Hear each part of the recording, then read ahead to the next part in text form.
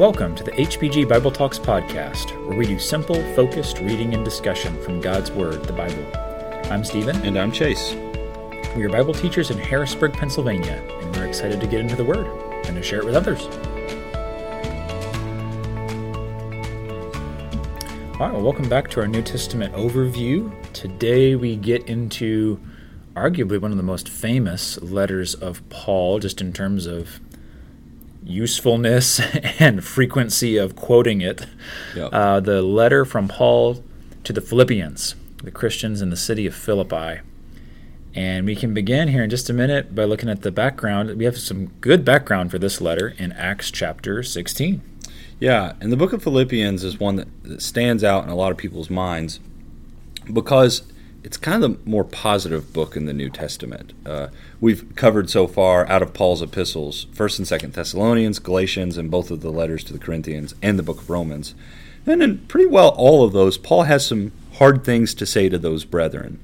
But when you read in Philippians, it's hard to come by anything negative that Paul says. There's one correction that he will give to two women in the church that we'll look at in chapter 4.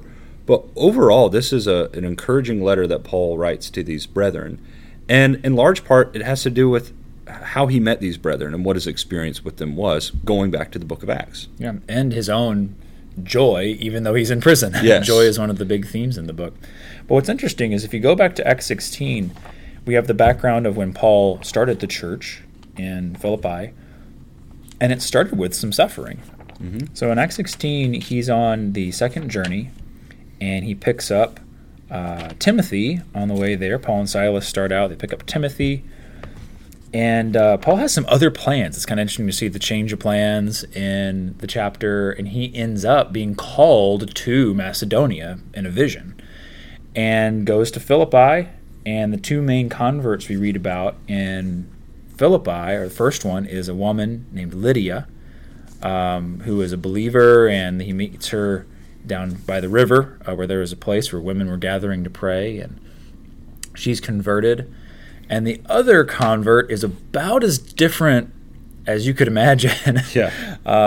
A jailer, Yeah. a Gentile man who Paul and Silas meet because they're falsely accused, beaten, and put in prison. So Paul was in prison whenever he met this guy, like Stephen is saying. And so his experience in Philippi wasn't really a great one.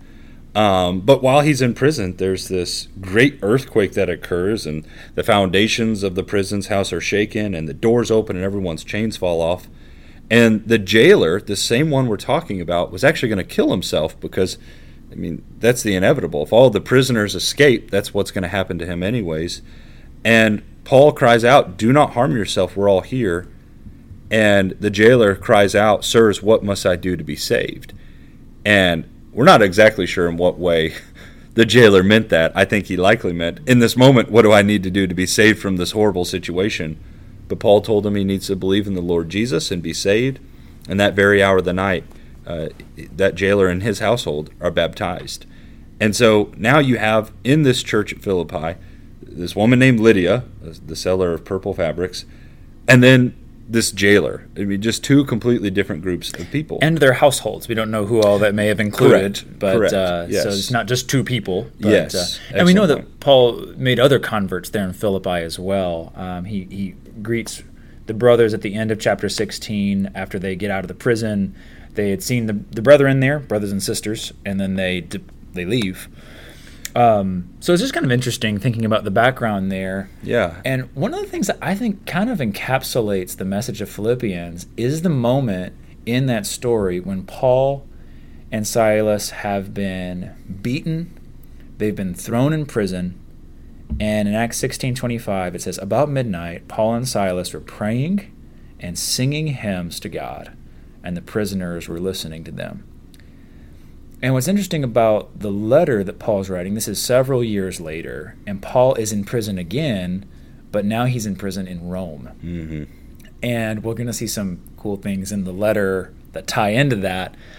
But really, Philippians is about learning to sing in prison, if you will. That whatever hard circumstances we find ourselves in this life, learning to find joy and to praise God in the midst of that. And so Paul modeled that mindset when he was actually in Philippi.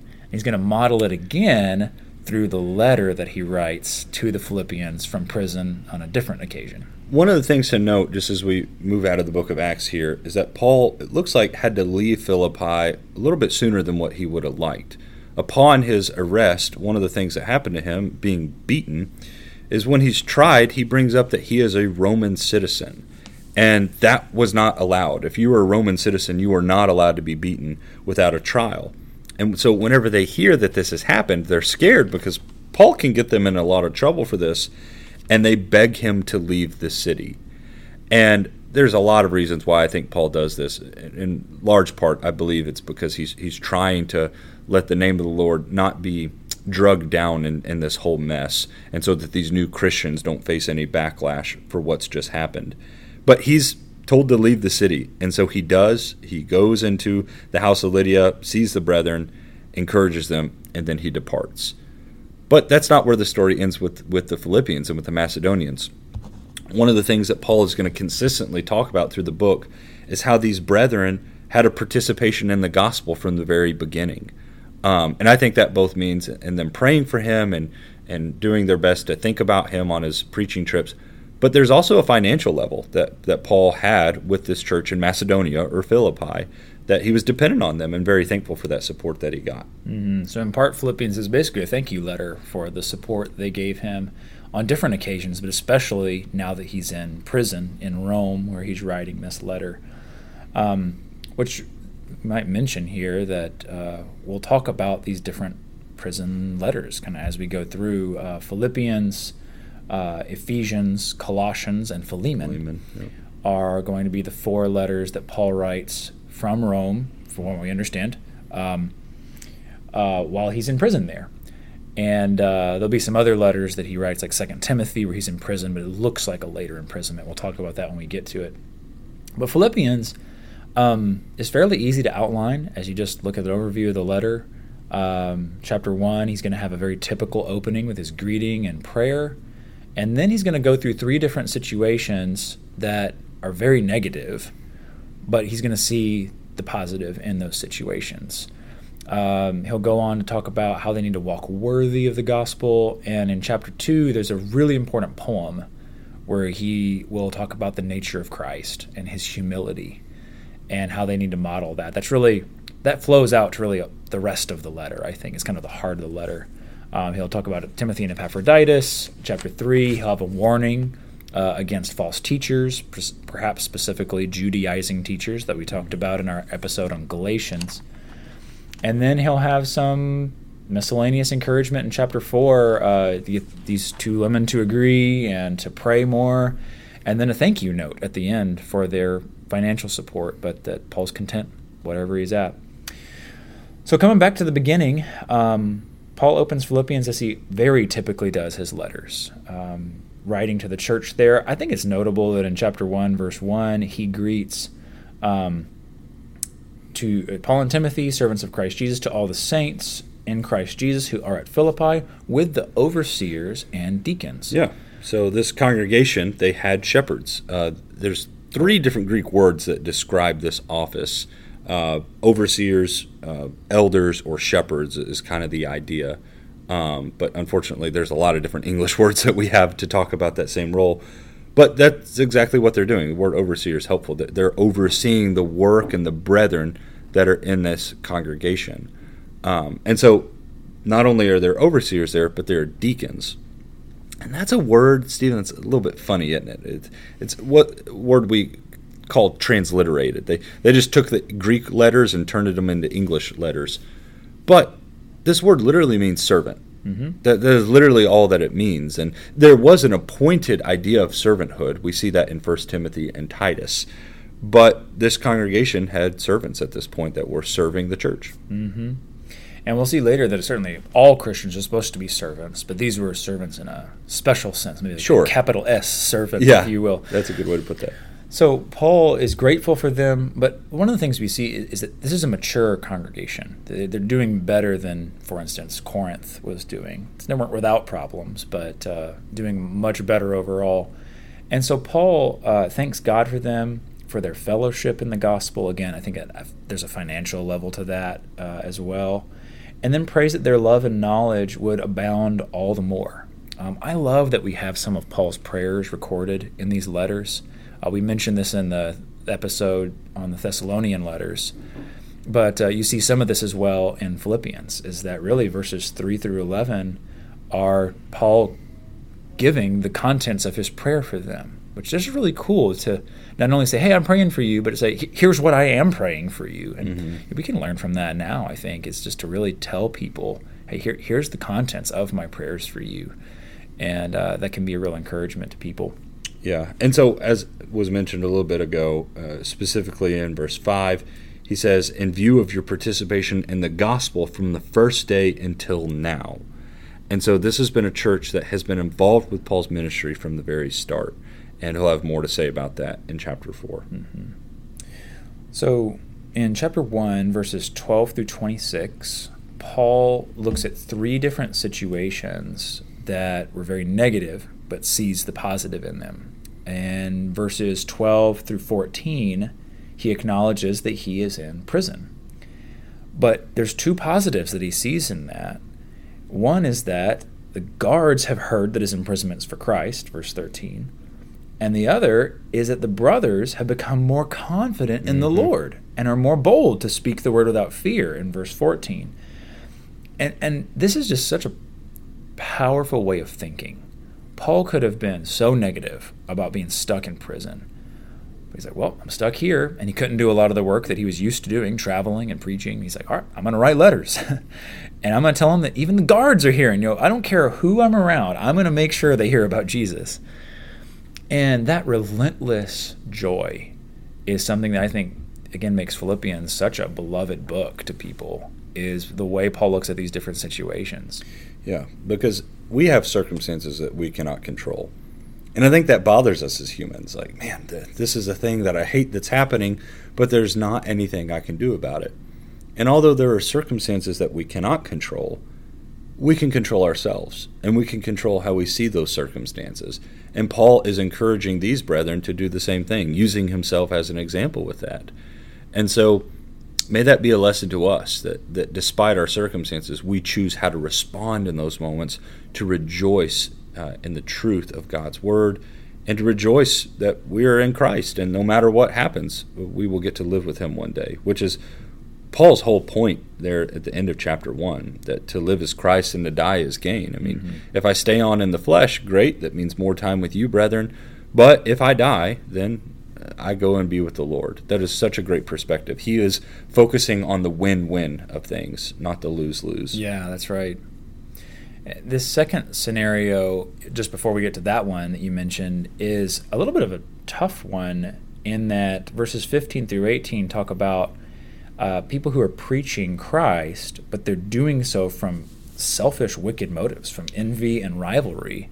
I mean, how discouraging is that? I mean, that's one of the things that has given people the most trouble with Christianity over the ages, is hypocritical preaching of the gospel. And if you're Paul, you're probably sitting there going, man, if I was out of prison, I'd go over there and I'd call them out for that. I can't believe that. What good am I doing just sitting here in a jail cell rotting away when I could be out there calling people out? But that's not the attitude Paul has whatsoever. What he says actually in verse 18 is, what then? Only in that every way, whether in pretense or in truth, Christ is proclaimed, and in this I rejoice. Yes, and I will rejoice. So Christ is being proclaimed. That's the bottom line that Paul is choosing to focus on. He can't control what those people say, and neither can we whenever there are false teachers out there. But when the truth of the gospel is being spread, we can be thankful for that.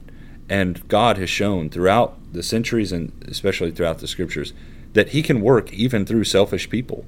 A great example of that is Jonah, the story of Jonah. If you've never read that, just go read it. It's easy, 4 chapters, where there's a wicked messenger that does not want to send out the message that God is still able to use to send out the message. And so that is the side of the Lord that Paul chooses to focus on here. Mm-hmm. And that gives way to the third situation, which is tied to his imprisonment, but it's that he might die. And like you've already mentioned, Chase, back in verse 21, he says, listen, for to me to live is Christ, and to die is gain. This is a win-win scenario. Verse 22, he continues, "For if I am to live in the flesh, that means fruitful labor for me. Yet which I shall choose, I cannot tell. I'm hard-pressed between the two. My desire is to depart and be with Christ, for that is far better. But to remain in the flesh is more necessary on your account." I just love the way he thinks about that. He longs to be with the Lord, to be with Christ forever. But he knows that there's some really good work that remains for him to do. And so his point is, the Philippians may be kind of feeling sorry for him and be like, "Man, this is terrible, Paul. You might die. Are you okay?" He's like, "Listen, I'm fine." Mentally, he is in a great place because he realizes that it's a win-win scenario. Every morning he wakes up is an opportunity to continue preaching the gospel, writing letters, which we're benefiting from 2,000 years later here. But if he does wake up and it's his last day, he gets to go be with the Lord. And so that kind of, because it's not naive thinking, but it is positive thinking. This isn't just like wearing rose-colored glasses and pretending like everything's fine. No, he's acknowledging the problems. He's not minimizing the problems. It's just he's choosing to focus on the joyful things in his situation. So that's an important distinction here. This isn't just a put on a happy face and pretend like nothing's wrong. That's not what Christianity is about. Sure. But it's acknowledging the problems and then choosing to focus on the joyful things in the situation. Amen. And so Paul uses his example at the end of chapter 1 to encourage them to walk in a manner worthy of the gospel of Christ, so that when he comes and sees them, that he will hear of them, that they're standing firm in one spirit with one mind, striving together for the faith of the gospel. And so Paul, he wants them to, this is actually kind of a similar phrase he uses in Ephesians 4. Lord willing, we're going to do Ephesians next week. But man, what a kind of great first chapter to a beautiful book that encourages these brethren to stay steadfast.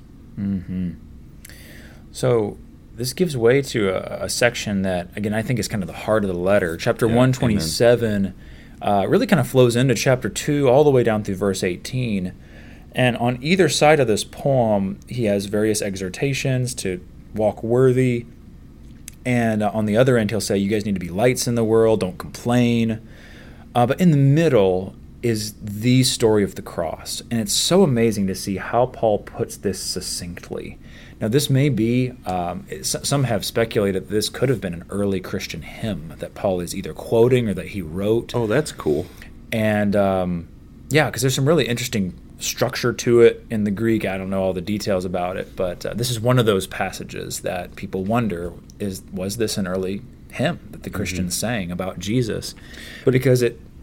Yeah, I was just going to say, because it kind of has the poetic nature of like the dissension, right, of Jesus. And so it starts off in, of course, the call for them is to not look out for their own interest, but for the interests of others, and have this attitude in yourselves, which is in Christ Jesus.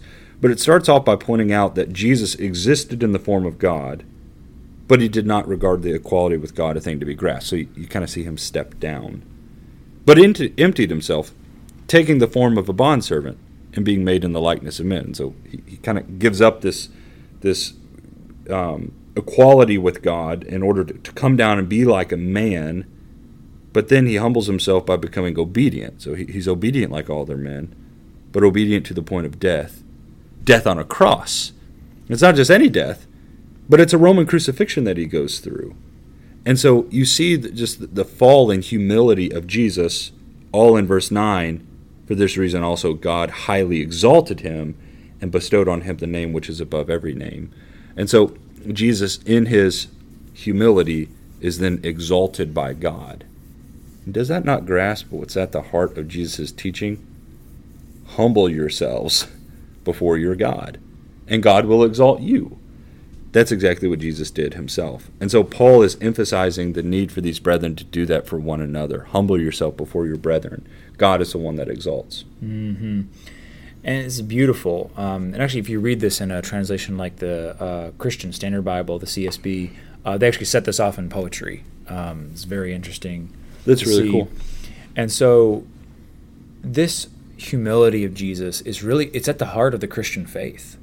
Our faith needs to be centered around the cross which is the example of the one who was the highest possible rank, humbling himself to the lowest possible situation. And if Jesus, our Lord, is being crucified for us, where does that put us? Yeah. There's nothing that we should be unwilling to do. There's nothing that's beneath us as servants of Jesus. And so that's going to help Philippi. That's going to help any church. And that's why, again, this letter is so universal in its application. If we have that mindset, which that's how he introduces the poem in verse 5, have this mind among yourselves, which is yours in Christ Jesus. If you think like this, everything's going to fall into place. Yep. If you have this kind of humility. Yeah. And Paul is modeling that throughout this letter. Yeah, amen. And so it really falls into place in chapter 2:14. Do all things without grumbling or disputing. These brethren are going to have to get along with one another. And it looks like there's a couple sisters that are having a problem with that. But just this continued reminder to get along with one another. But it's really cool that he points out, if you can be the type of people that don't grumble or dispute, you will prove yourselves to be blameless and innocent children of God, above reproach, in the midst of a crooked and perverse generation, among whom you appear as lights in the world. When you're not constantly fussing and fighting and grumbling and disputing, you stand out as a light. Because what does the rest of the world do? They grumble and dispute and they complain constantly. I mean, at the time we're recording this, Stephen, I think gas is $4.50 a gallon right now or something like that. And that's the common complaint going around. But the Christian has the advantage to say, I'm not going to worry about that. The rest of the world is freaking out, but I'm not going to worry. God is my provider. And we will stick out like lights in that situation. And so if we can learn to do this, we will be these lights in the world that Christ intends us to be. Mm-hmm. So after these exhortations that are kind of an outflowing of this poem about Christ, Paul has a few notes just really to the church there about two men who have served them and will serve them. One is Timothy, who's hoping to send to Philippi soon. And it's interesting how he uses some of the same language of the poem in describing Timothy, where in verse 20 and 21, he says about Timothy, I have no one like him who will be genuinely concerned for your welfare, for they all seek their own interests, not those of Christ Jesus, which is back to chapter 2, verses 3 and 4. Do nothing but from your own interests, look out for the interests of others. And he's like, Timothy's like that. Here's one. And of all the people Paul knew, he's like, wow. Timothy stands out as a selfless guy. He's going to really care about you. He's going to really serve you. So hope to send him. And then he says, I want to give you an update on Epaphroditus. Here's another living example of selflessness. Epaphroditus was the one who apparently had delivered the financial help from Philippi and had gone to Rome to find Paul, give it to him in prison. And he had done so, but in the process, he got sick almost to the point of death for the sake of the gospel. And he says again, look at guys like this. In verse 29, he says, so receive him in the Lord with all joy and honor such men, for he nearly died for the work of Christ. It's so cool to see other embodiments of the spirit of Jesus, so to speak, the attitude that Jesus had. You can see it in Timothy, in the way he cares about people. You can see it in Epaphroditus and what he's willing to sacrifice. And so these two men are just adding living examples of the way Christians ought to think and ought to live. And sometimes that's really helpful in addition to the perfect example of Christ, that we have fallible people, but who do live out, to some extent, the cross. And it's just really helpful to have all of those examples here in Philippians 2. Yeah, amen. So in chapter 3, we see Paul's first finally, although we're only halfway through the letter. I've never done that in a sermon before. Yeah, exactly. We're in this podcast. I'm sure we've been guilty of it. And in conclusion, 20 minutes 20 left. more minutes. But in chapter 3:1, he says, finally, my brethren, rejoice in the Lord. And it is kind of funny that he says finally, because he's been saying that previously. I think he probably says it more in chapters 1 and 2 than maybe he does in 3 and 4. It might be equal. I'm not 100% sure. But to write the same things again is no trouble to me, and it is a safeguard for you. And what he reminds them of in verse 2 is, beware of the dogs, beware of the evil workers, beware of the false circumcision. Really, at the root of it, he's warning them against Judaizers and false teachers. And that has been something we've talked about in almost every epistle we went through so far, because that was such a problem in the New Testament church. And false teachers are still a problem in the Lord's church today.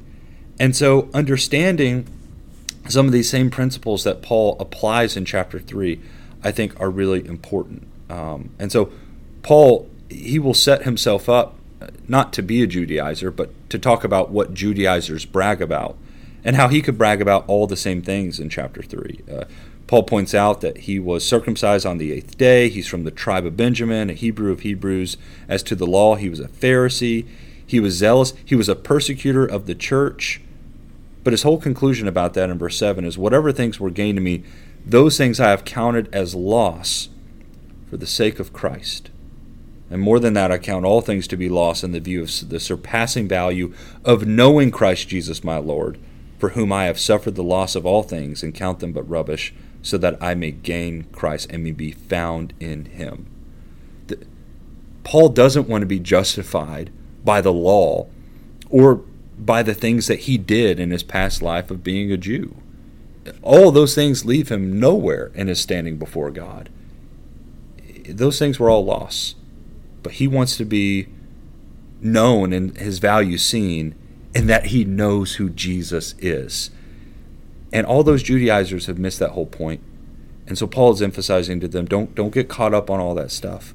Your value is in knowing who Jesus Christ is. Put all of your stock in that. Mm-hmm.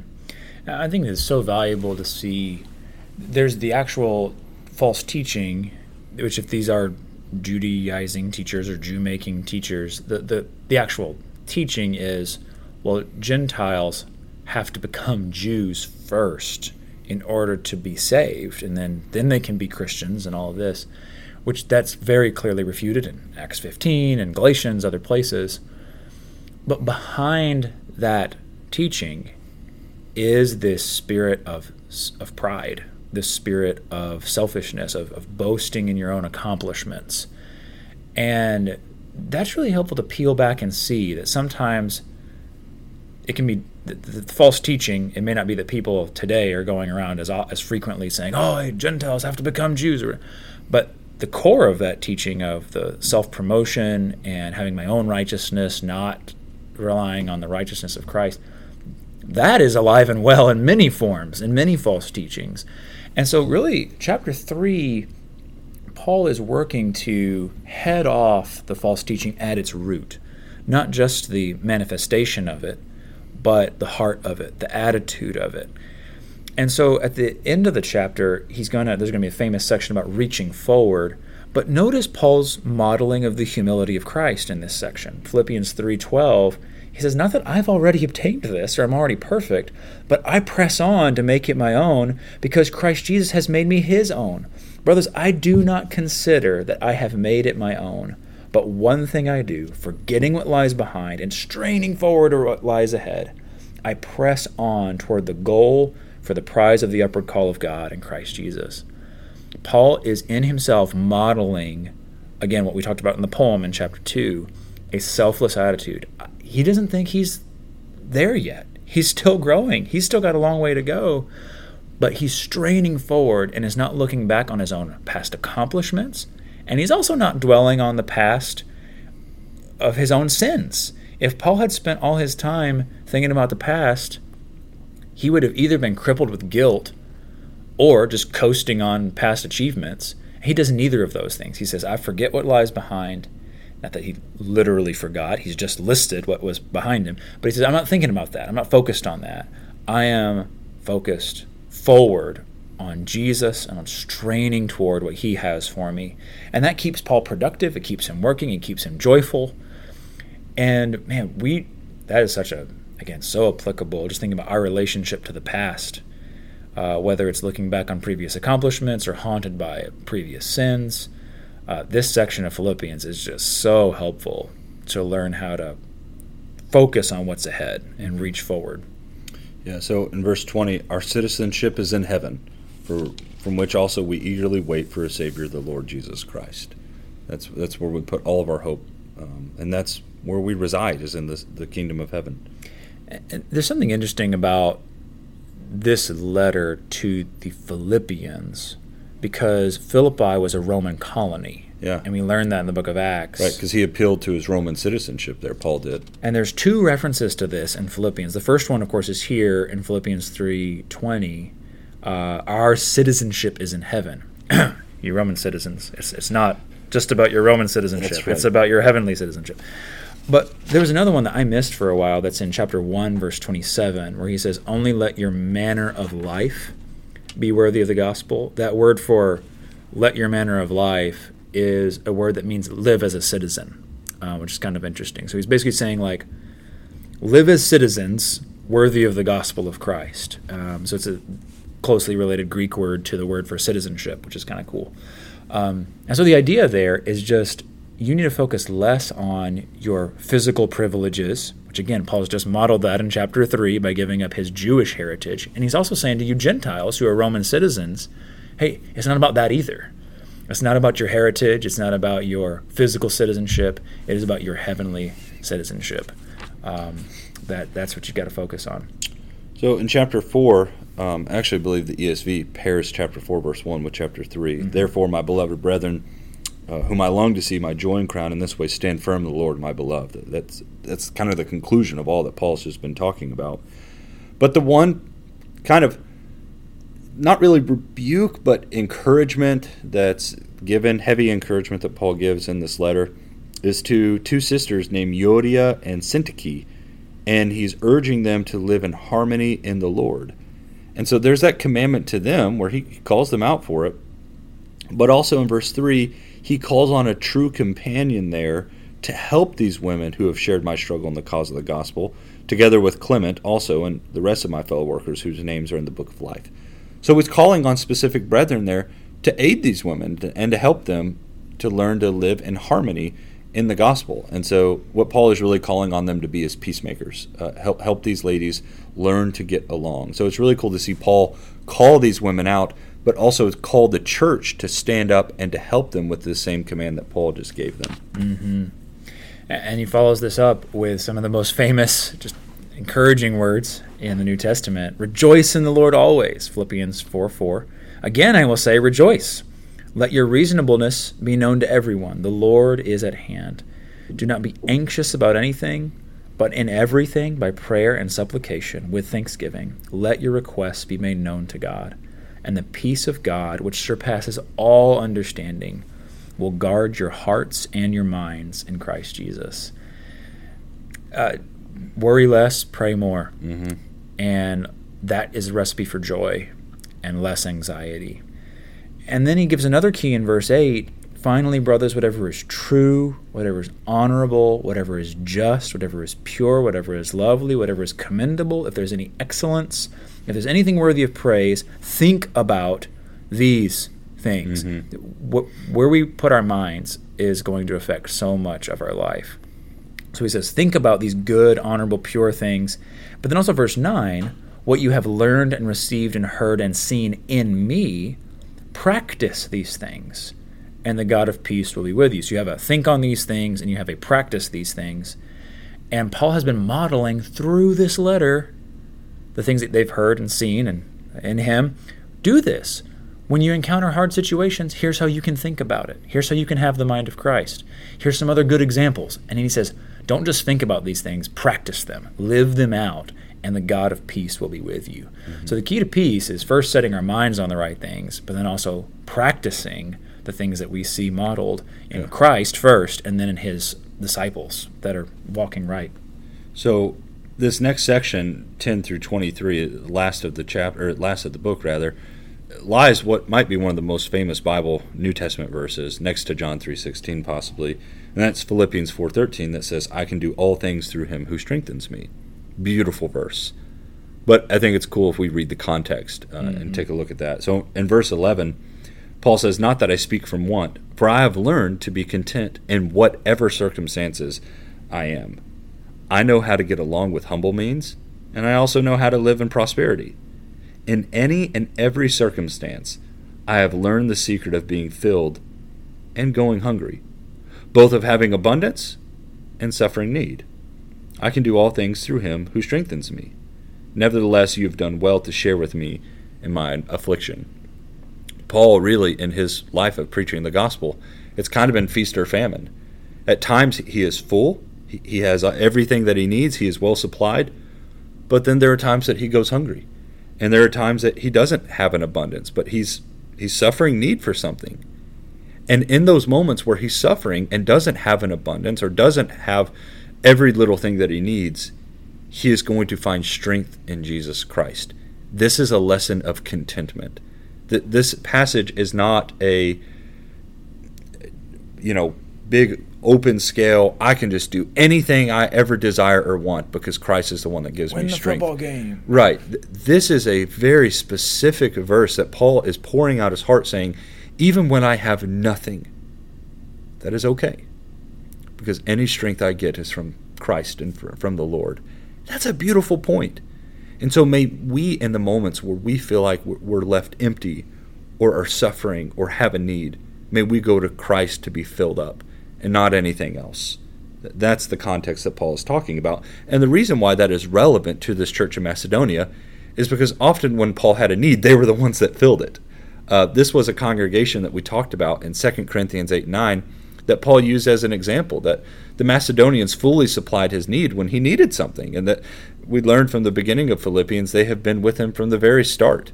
They were financially and spiritually helping Paul in the preaching and teaching of the gospel. And he points out in verse 15 that the Philippians, he actually calls them by name I believe 2 times he does that.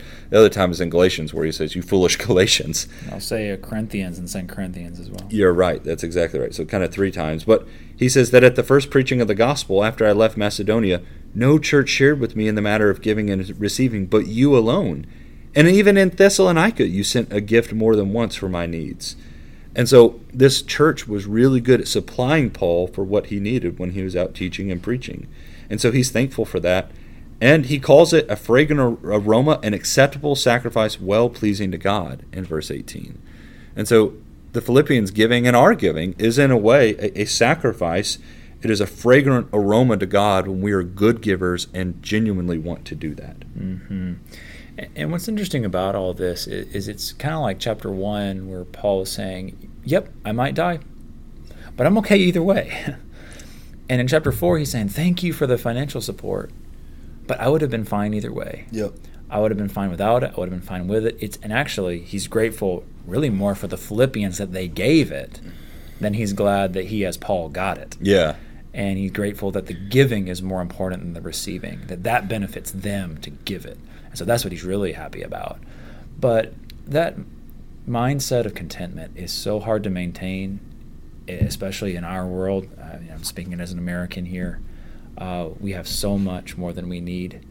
And it's fascinating that abundance creates, ironically, discontentment. And we have to constantly be on guard. I have to constantly be on guard to make sure that I'm not just wanting more and more and more. Just being grateful for what I do have, willing to use that. And again, this is why Philippians is such a famous book. It's like, all right, how do I have peace? How do I be humble? How do I have joy?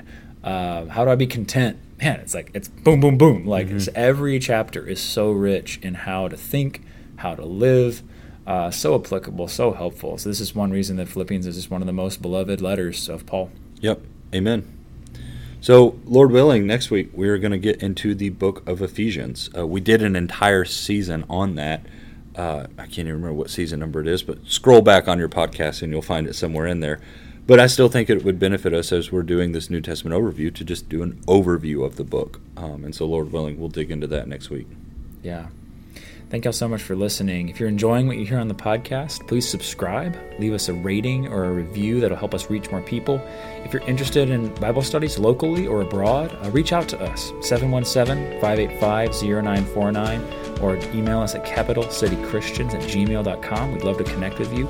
For more information on group studies and worship, check us out at capitalcitychristians.com. Thanks so much for listening.